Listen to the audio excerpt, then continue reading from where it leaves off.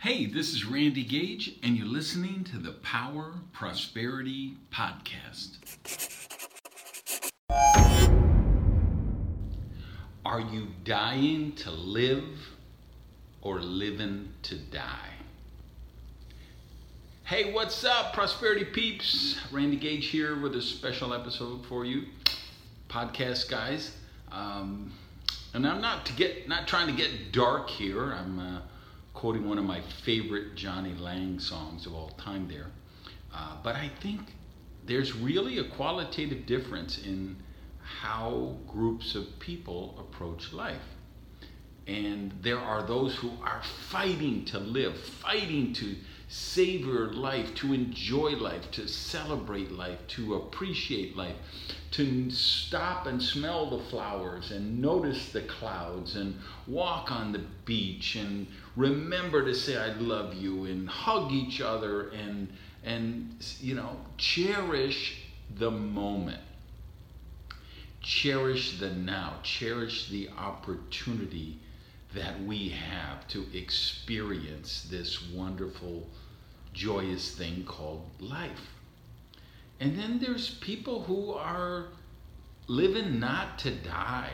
They're the ones that keep their heads below the cubicle and try not to stand out, and they try to fit in, and they don't want to make waves, and they're afraid to tell anybody anything they don't want to hear. They're living in fear, or they're in a situation where they're living to die. I have to tell you, I have such a personal experience with this because of two great gifts that I have been blessed with in my time so far on this planet. And the first of these was back in the cocaine cowboy days of Miami, the 80s, I guess, when a crackhead shot me and left me for dead in a pool of blood in the street. And I was fortunate enough at that point in my life that I had dreams again, because I had gone a long time given up on my dreams and had forgot about them and almost let them die. And I feel like had I gotten shot at an earlier stage of my life, I would have just died in that street. I wouldn't have fought to live, because living didn't really matter much to me at that point. But because I had got into self-development and personal growth, and I was programming myself with positive mindset stuff, I had dreams again. And because I had dreams, I got up out of that street, ripped off my t-shirt, tied it around my abdomen to staunch the blood flow as best I could, went up, climbed the stairs to my apartment, and called an ambulance. And I remember going to the hospital, and they kept radioing in my stats, and they kept getting worse and worse. And then they put me in one of those pressure suits because your heart is about to stop pumping. And so I knew in that ambulance ride, without being a doctor, without knowing any of the medical jargon, just hearing the urgency and the strain in that medical attendant's voice as he was, radioing in the blood pressure, and it kept getting lower and lower, and his voice kept cracking more and more. And then, when they put that suit on me, I knew this couldn't be a good thing, right? And when you have that happen to you, when you stare down death like that, I think it gives you an appreciation of life that I don't know if you get it any other way.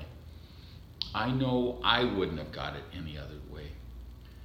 And I think the second big gift I got was in 2006. And I was in my doctor's office, the exam room, and he came in and he had a clipboard, and he said, "Randy, the news is not good. I'm afraid you're showing it. Your test came back HIV positive." And of course, this is more than a decade ago, and that's when people were still dying. You got HIV, and it often developed into AIDS, and then you died.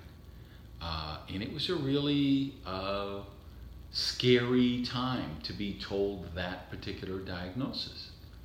And here it is now, it's 2019, and I'm as healthy as I've ever been and doing amazing. But I know I wouldn't be as healthy as I am now had I not got that diagnosis in 2006.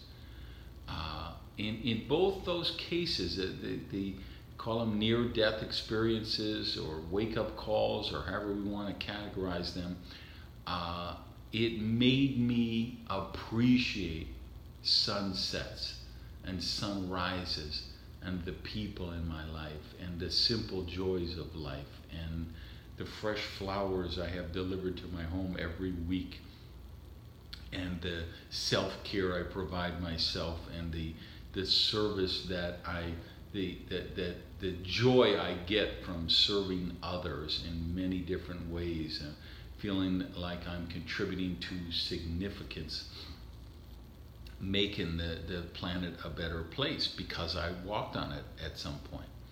That's the greatest gift I have, is those two wake-up calls. So I would ask you, what about you? What's your perspective? Are you dying to live or living to die? Now, you can wait for a near-death experience if you haven't had one yet, right? Or you could simply just learn from mine and say, yeah, you know what? I don't think I want to wait until I get that cancer diagnosis, or I don't think I want to wait till I lose somebody really close to me. I don't want to wait until my last breath. I want to decide right now in this moment to celebrate this moment, this minute, this day, this week, this month, this year, and to go forward every day and notice the sunrises and the sunset and the flowers and the special people and the special moments, and work on creating memories which make my life a blessing, and memories which will bless other people in their lives. So I hope you'll give some real thought about that today. All right, last thing before I go, a lot of you are listening. I mean, we are through the roof on downloads. I mean, just incredible 80% growth week to week for about 3 weeks in a row now. So thank you for that, but please subscribe. A lot of you are listening, but you haven't subscribed. And if you're listening on Apple, please get over to the iTunes app or the store and rate and recommend the podcast. Until next time, go on, have an amazing day. Peace. Hey, thanks for listening to the Power Prosperity Podcast. Do me a favor and practice the circulation law of prosperity and tell people about Prosperity TV. So if you would, just put something up on your Tumblr, your Twitter, your Facebook, your YouTube.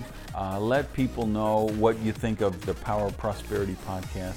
Even take a screenshot of your phone and maybe post that picture so we can build the community here at the podcast. Thanks, guys.